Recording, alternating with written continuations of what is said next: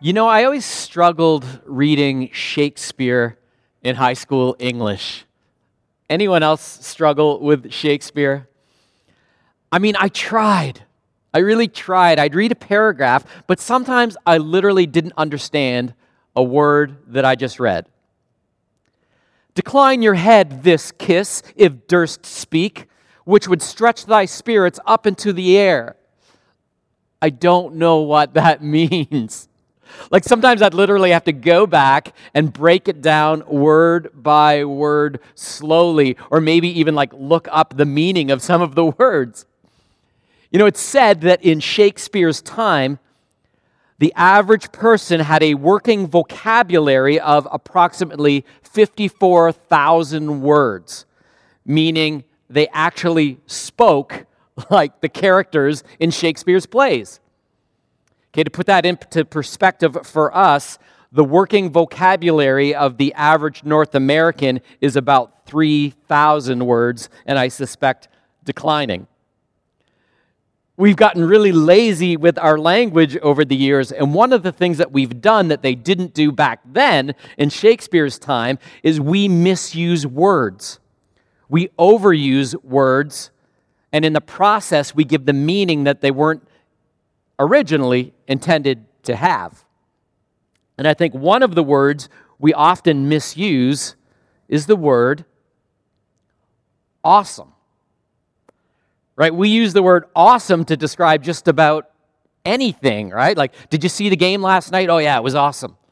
Hey, have you ever tried a cheeseburger from there? No, I haven't. Oh, you should. They're awesome. What do you think of my new shoes? Aren't these awesome? If anything is even remotely good or praiseworthy, we call it awesome. But not everything is awesome. Okay, the dictionary defines the word awesome as extremely impressive or daunting, inspiring great admiration, apprehension, or even fear. And when we find the word awesome in the Bible, which we do, for example, in Psalm 68:35, Genesis 28:17, and Exodus 15:11, it actually carries the same weight. Okay, the words that the translators translated into awesome from the original language always convey an overwhelming sense of admiration and reverence. See, the truth is, a lot of things are okay. Some things are good. Some things are maybe even great, but very few things are awesome. God is awesome. Okay, in fact, in terms of awesomeness, nothing even comes close to God. He's beyond impressive. He's past description. He's worthy of reverence. Okay, like we can know God. He's not an enigma. He's personal, but we can't know God fully. Right? His ways are unsearchable, the scriptures tell us. And just when we discover more of who God is, we just find out there's only more to discover. He's beyond us. He is awesome. That's not up for discussion. But here's something that is. Are we still in awe of God? Does he still leave us breathless, speechless, trembling at his power and overwhelmed by his love? You know, we're in a series here at Compass called Habitudes, in which we're talking about habits and attitudes that lead to life change. To start us off, to begin, Andrew spoke about the importance of developing a rule of life in our lives, like intentionally developing habits and rituals to discover the life that God has for us and to bring us closer to him. And we kicked off looking at the habitude of Sabbath, of rest in our lives, and just how important Sabbath is in discovering the rich and rewarding life that God has for us. Well, this morning I want to talk about how developing habits and attitudes of awe and wonder for God can transform our lives. Okay, author and pastor David Tripp, he said this: "Only when awe of God rules your heart will you be able to keep the pleasures of the material world in their proper place." Okay, I'm going to say that again. Only when awe of God rules your heart will you be able to keep the pleasures of the material world in their proper place. Meaning, awe of God, it brings correct order to our lives. See, when our hearts are captured and captivated in awe and wonder for God, we'll pray with more faith. We will persevere through trials with more peace. And we'll actually share His love and His message with more passion when we see Him for who He is. See, living with a healthy sense of jaw-dropping, speech-stopping, knees-trembling, heart-skipping love and admiration is crucial for experiencing the life that God has for us that is possible. But how often does that actually describe our spiritual lives? You know, I remember visiting my uncle in Vancouver a number of years ago, and he had like this amazing condo. It was incredible. It overlooked the harbor, and it faced the North Shore Mountains. And I remember for the first time walking out with my morning coffee to his terrace and almost being like overwhelmed by the view. Like it looked like a painting. The breathtaking beauty of the snow-peaked colossal mountains in the distance, the pristine blue water of the Pacific with like these really impressive, massive like yachts and cruise ships. It was incredible. And I remember saying to him, "Whoa, man, like what's it like to wake up every morning and walk out to this? It must be just both the most incredible experience." To which he said to me, yeah, it was at first. But you know, after a while, you actually just kind of get used to it. You know, to be honest, I don't really notice it anymore. And I was like, are you kidding me? How can you not notice this? See, the view hadn't changed. The ocean was the same shade of blue. The mountains were just as picturesque. Everything was just as awesome. He had changed. He'd lost his sense of wonder. He had become familiar with unfamiliar things. And the same thing often happens with us concerning God. We get familiar with divine things, unfamiliar things. You know, we've just come out of the Christmas season, right? Where we once again contemplated the biblical story of the Messiah's arrival. Now, that is an awesome story, right? Filled with like miracles and intrigue, surprises and drama, not to mention the most important event in human history. God came to earth. But as I found myself reading it again this year, as per tradition, it was kind of like reading the morning sports pages for me. I was like, oh yeah, I know this story, angels and shepherds and wise men, mangers. Like I'd become so familiar with it that I had lost my sense of wonder. The story hadn't changed. It was just as awesome as it always had been, but I had changed, and I had to ask God to fill my heart with wonder again. See, we can begin to lose our sense of wonder and awe for God. That's the bad news, but here's the good news. We can get it back, and we can foster it. And we can nurture it, and we can protect it. And today I want to briefly touch on three crucial practices or habitudes, if you will, that can help us maintain or maybe even discover an awe for God. And as we walk through this series, you're going to see some crossover. Okay, many of the habitudes that we're focusing on, they actually bleed into other ones. There's this kind of beautiful connectivity in all of this. Awe and wonder. Habitudes that foster our awe for God. Number one, our awe of God increases as our focus on self decreases. Okay, our awe for God increases when our focus on self decreases. The Bible speaks at length about the danger of pride. And one of the biggest dangers of pride is that it can steal our sense of awe for God. Pride is an enemy of awe. Hey, turn to Mark chapter 6 in your Bible. Mark chapter 6, beginning in verse 1. Let me set it up a little bit. The first 5 chapters of the Gospel of Mark, they detail for us many of the miraculous works of Jesus Christ. Jesus had been healing sick people, delivering possessed people, teaching in a way that no man had ever taught before, and the people were in awe of him, and rightfully so. But then in Mark chapter 6, Jesus returns to his hometown. He goes to Nazareth.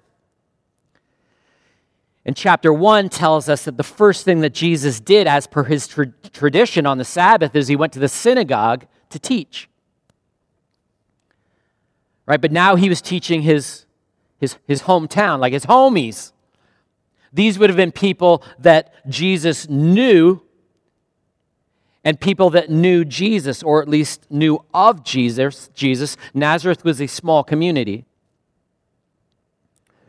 And their first reaction to Jesus' teaching is awe and wonder. Look at verse 2. It tells us that many who heard him were amazed. But then the shift happens, right? Pride turns their awe into disbelief. At the end of verse 2, the crowd begins to say, "Where did this man get these things?" Like implying that Jesus could not have come up with these teachings on his own. What's this wisdom that's been given to him? Like Jesus just couldn't be wise on his own, naturally wise. Hey, do you ever notice there's something about being familiar with somebody, the same group, the same community, the same workplace, maybe even the same church, that makes it difficult for us sometimes to praise someone who succeeds? Right? We tend to criticize or try to belittle their achievements instead of celebrating them. Look at verse 3. It says, "Isn't this just the carpenter? Mary's boy, the brother of James and Joseph, Judas and Simon." Hey, like his sisters are literally, they're standing right here beside us. Like Jesus had been teaching, and the teaching was amazing the people, but suddenly they're like, wait a minute. He's no better than us. It's only Jesus. See, pride caused them to prefer that Jesus remain equally as low as them. Greatness was standing in their midst, but they missed it. They couldn't see greatness because they couldn't see past themselves. To the point that verse 5 tells us that Jesus could do no meaningful miracles there. There wasn't faith to see past pride. Pastor Jonathan Dodson, he says this about the relationship between pride and awe. He says, pride cannibalizes awe. When our thoughts drift to how we have been poorly treated, how we are right or deserving of more, or how we will never be good enough, our worship is devoured, eaten up by the self. We remain under the umbrella of our own authority, recognizing no greater authority, and therefore, listen to this, enjoying no greater greatness. See, in contrast, turn or listen to Psalm 8, verses 3 and 4, and listen to how the psalmist's humility actually increases his sense of worship and awe. When I consider your heavens, the work of your fingers, the moon and the stars which you have set in place. What is mankind that you are mindful of them? Human beings that you care for them. God, when I see your glory, who you are, who am I that you would even think about me? See, if pride cannibalizes awe, humility fertilizes awe. And this isn't about self-deprecation. We are fearfully and wonderfully made. We are image bearers. The antidote of pride isn't to think less of ourselves. It's to think more of God. To marvel at his works. And instead of trying to rationalize them or belittle them like the crowd in Nazareth that day. And there are a lot of really practical ways that we can actually institute habitudes of humility into our lives, and in doing so, protect ourselves from awe-stealing pride. Let me just give a few habits that we can put into our lives, rhythms that we can dance to stay humble. Number one, be quick to identify and repent of pride. Like when you recognize pride in your heart or in your life, just call it for what it is and repent of it. Create habits of repentance. Number two, acknowledge God in everything. Okay, when you accomplish something really cool, when you're blessed in some way, when you achieve something, simply acknowledge that it's because of God. Right? Every good gift comes down from the Father of lights. Create habits of acknowledgement. Number three, thank God for everything. Okay, after you've acknowledged God in your life and what he's doing, express your gratitude to him. Thank you, God. Create habits of gratitude. Here's one. Don't get the last word. You know, so many times we feel the need to have the last word to win an argument or to stress our point of view. And what would it look like if we intentionally ended every conversation by giving the other person the last word, or maybe even the first? Create habits of silence. That's a humble thing to do. Number five, celebrate. Don't criticize.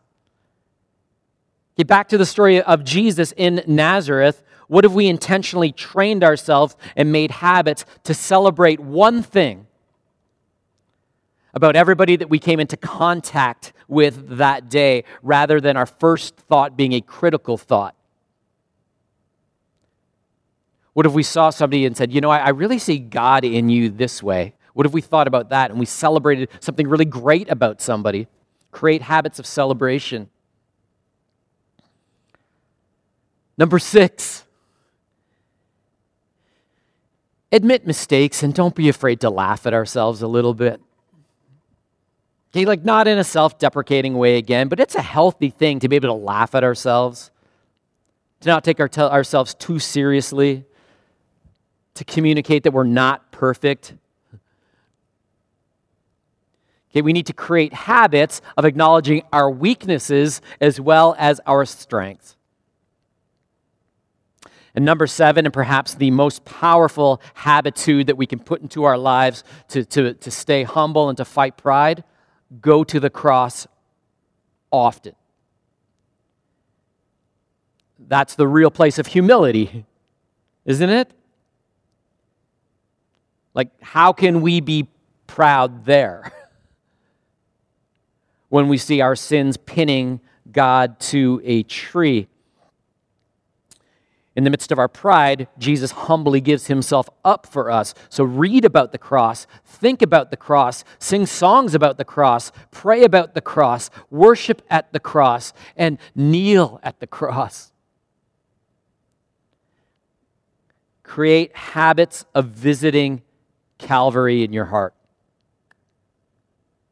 Okay, pride cannibalizes awe. Next, another way we can create habits and recover our sense of awe and wonder. Put ourselves in environments that produce awe. Okay, put ourselves in environments that produce awe. There are just certain places that inspire awe. You know, there were so many highlights I remember from our trip to Israel a few years back. Like there were plenty of awe-inspiring moments. If you've ever visited the Holy Land, you know that. You know what I'm talking about. But perhaps the one that left me the most speechless, it was when we took a boat ride out on the Sea of Galilee. I still vividly remember the moment, like it was yesterday. We had a pretty hectic schedule, a fairly hectic day up to that point. Lots of crowds, lots of rush, lots of information. We visited like these really impressive like churches and outstanding monuments. It was cool. But as we set off from the shore of the docks of Galilee that afternoon and we sailed out to the middle of the water, I remember like just taking a moment of solitude, like just thinking, I just want to be alone for a minute. I mean, when am I coming back here? So I went and I found a quiet kind of corner, quiet spot at the edge of this rather large boat. And there's like worship music playing in the background. I still recall the song and the verse that was playing. It was a familiar worship song, Oceans. You've possibly heard that before. It was verse 2. You call me out upon the waters, the great unknown, where feet may fail. And there I find you in the mystery. In oceans deep, my faith will stand. And as the words played over the speakers, I kind of leaned over the rail of the boat and I dragged my hand across the top of the waves of the Sea of Galilee, like the very waters that Jesus walked on.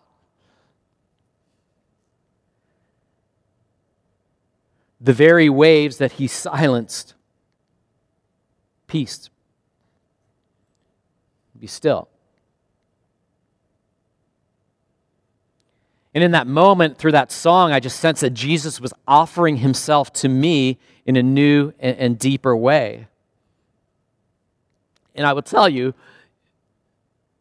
if I would have had words in that moment, I don't think I could have gotten them out. I was awestruck. Like there are just places that help inspire awe. Did you know it's a fairly recent science, but over the past 15 years, psychologists have actually been studying the effects of awe on people and how they can have a really positive effect on us as human beings. And what they found is this. Here's the consistent thing. Here's the key ingredient to producing awe. It's a sense of vastness. A feeling that you are experiencing something larger than yourself. And I'm like, yeah, that's what I was experiencing in that moment. And it might not be a boat ride in Israel for you, but where are the places that leave you speechless with the glory of God, the vastness of God, the greatness of God? For you, it might be like a cathedral, right? Taking in the beauty of the intricate architecture, the stories on the stained glass windows, sitting in like serene silence. Right? We can't visit one right now in a lockdown, but maybe you could take a virtual tour. I don't know.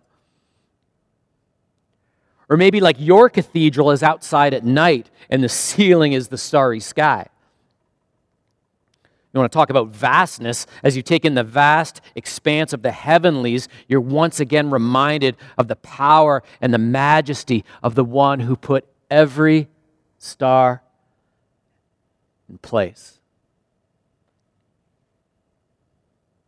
Maybe for you it's through music, where you sense the greatness of God, like a great worship service of people passionately worshiping God in spirit and truth. Or maybe it's like a massive choir belting out glorious harmonies and praise to God. Maybe it's like a CD or a playlist of like ancient creeds set to like beautiful orchestral movements. Maybe it's a walk through the forest in spring, mountains, oceans, nature. Maybe you experience the vastness and the greatness of God in a maternity ward where life starts, or in a senior's home where life ends. Maybe it's in a great book about theology that helps explain the greatness of God, who He is. There are so many sacred places, spaces, environments that can help produce and foster a sense of awe of God in our hearts. You know, of course, the Bible is a place we can all go to capture a sense of awe.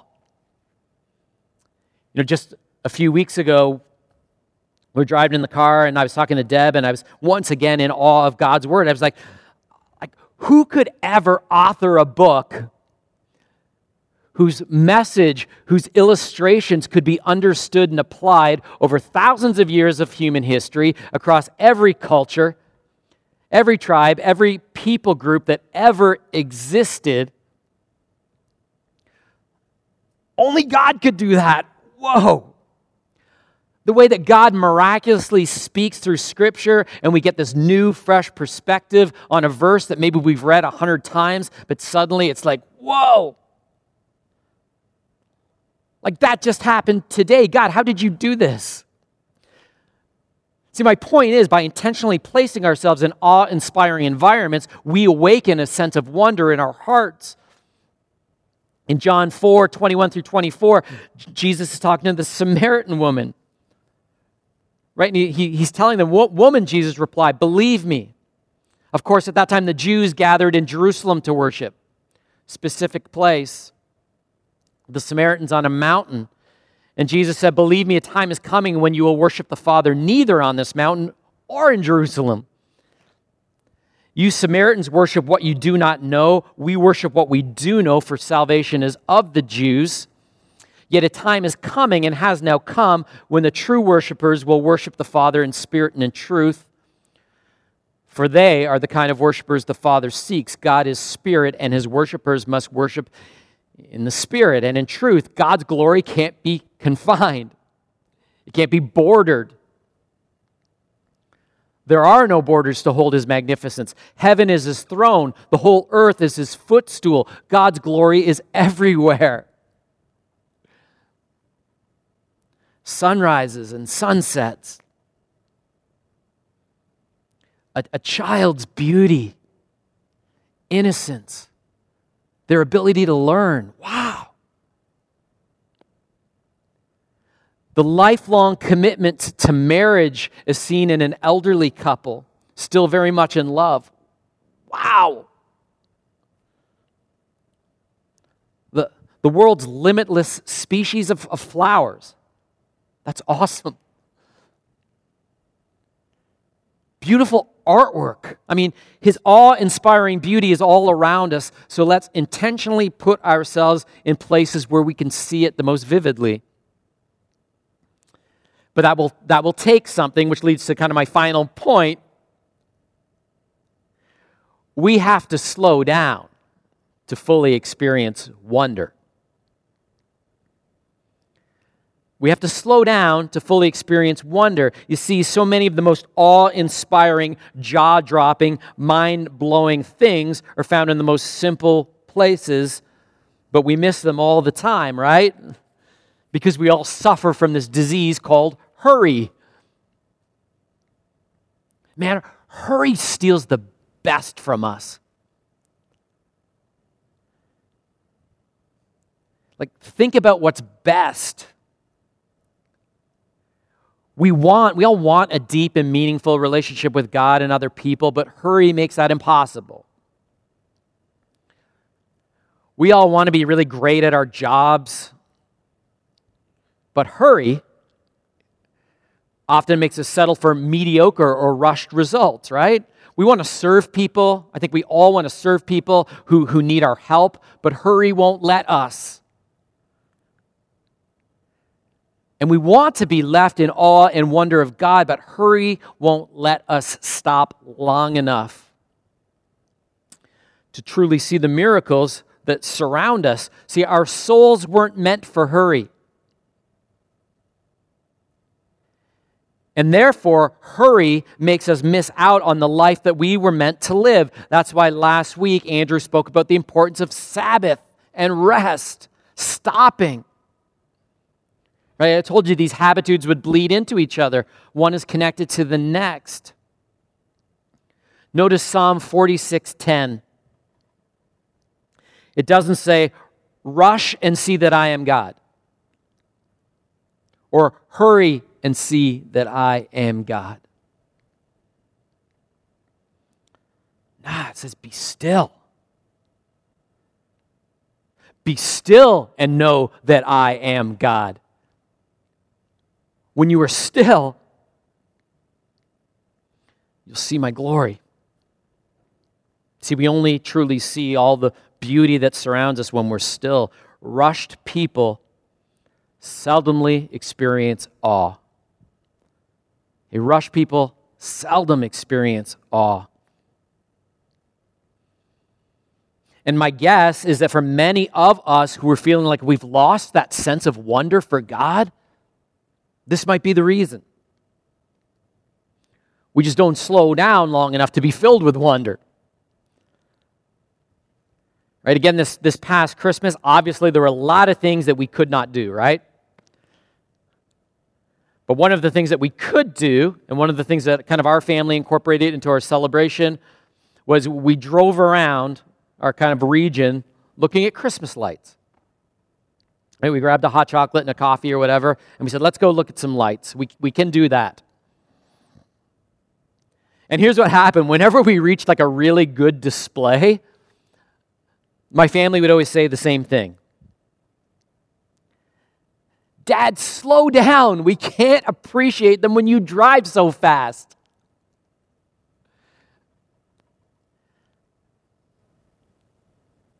And so I'd slow down or maybe even stop. And we just experience the lights in a new way. Like, wow. We appreciated the little things in the displays. Wow, that's pretty amazing how they did this or how they did that. Or how many lights do you think are actually on that tree? We just have to slow down or we will never recapture our sense of awe. But that will mean creating margins in our life. Time. And maybe that means like setting aside some time to slow down from work on your lunch break instead of working through lunch, of actually stopping and like going for a walk or listening to some music. Maybe it means setting your alarm earlier in the morning and just not like rushing through that Bible time, but actually like slowing down, and after you've read, saying, okay, God, I'm just going to meditate on this. Please speak to me about what I'm reading. You know, one of the things that I've intentionally been doing in my morning kind of Devo time, in my prayer time, is I get up early, kind of before the house gets up, and I've just been taking a posture of like kneeling as I pray. Simple thing. I get down by the couch. Sometimes the dog is with me, sometimes not. And for that kind of time before God, I just kind of kneel and take a posture that like of humility, and that like, yeah, you're God, so I'm going to kneel. It might mean taking maybe a quarterly sabbatical time as you plan out kind of your yearly schedule. Or maybe even a day where you like intentionally just stop and you put your phone away and you focus solely on the beauty of God, of divine things. Like, I don't know, what slowing down for you looks like. I just know we have to do it. I know one of the good things I've heard about this COVID season that I've heard over and over from people is that this has forced me to slow down and appreciate the simple things in life again. Right? COVID has actually caused us to slow down and stop in some ways. And like our family's eating together again, or we're going for walks, or we're watching movies, whatever. I've heard that story over and over, and amen to that. But what if COVID also forced us to slow down so we could appreciate some awesome things about God? Habitudes. Habits and attitudes that bring life change. There is no more important habit or attitude that we can foster or develop than a healthy reverence and awe of God. And so here's my challenge this week. Let's humble ourselves. Let's actually practice the discipline of humility this week by repenting of pride when we see it, by seeing the best in other people. And let's spend some time at the cross this week. Could we do that? And this week, let's put ourselves in environments that create awe. Like, I want you to think about what places create a sense of wonder in your heart with your personality, in your context. And I want you to spend some time there this week. And let's slow down. Okay, let's do that together. Let's look at our schedules for this upcoming week, and let's intentionally create some margin. Maybe that means canceling an appointment that's not crucial. Maybe it means skipping a TV show, PVR it, watch it later. Maybe it means getting up an hour earlier someday. But let's commit this week to stopping throughout the rhythm of our week to appreciate moments, to just be still, and to know that He is still God. He's still God. So to close, I quote Francis Chan. Isn't it a comfort to worship a God we cannot exaggerate?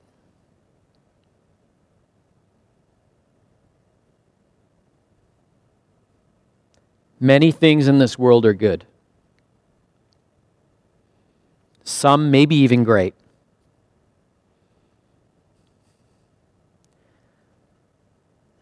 But nothing comes close to God.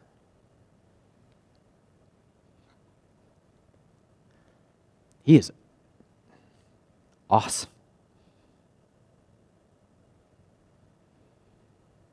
Hey, I'm going to pray, but before I do that, can we just be silent for a moment? Just for a moment.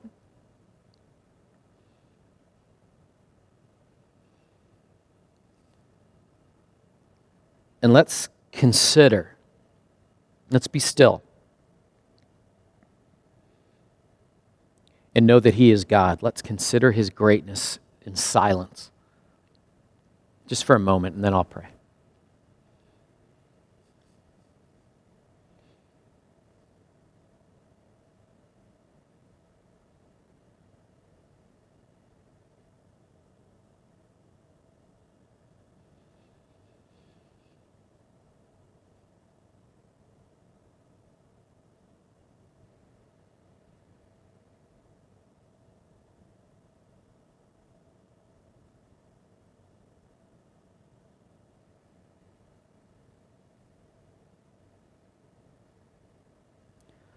Almighty God of heaven and earth,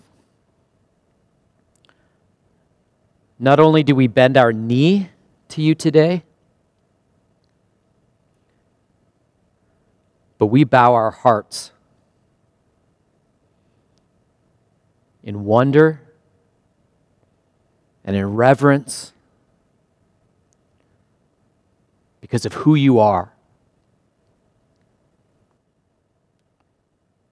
God, help us to know You as You are, awesome, wondrous, everlasting, indescribable, full of love and mercy. God, we could go on and on describing who you are, but we would run out of words. And we'd still fall short.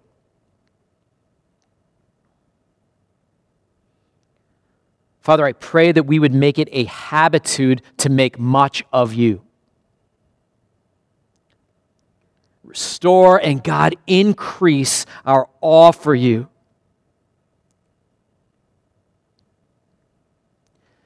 Give us a proper perspective of the things of this world that have won our affections, that have stolen our sense of awe, that have taken things out of proper alignment and bring things back into alignment for us, God.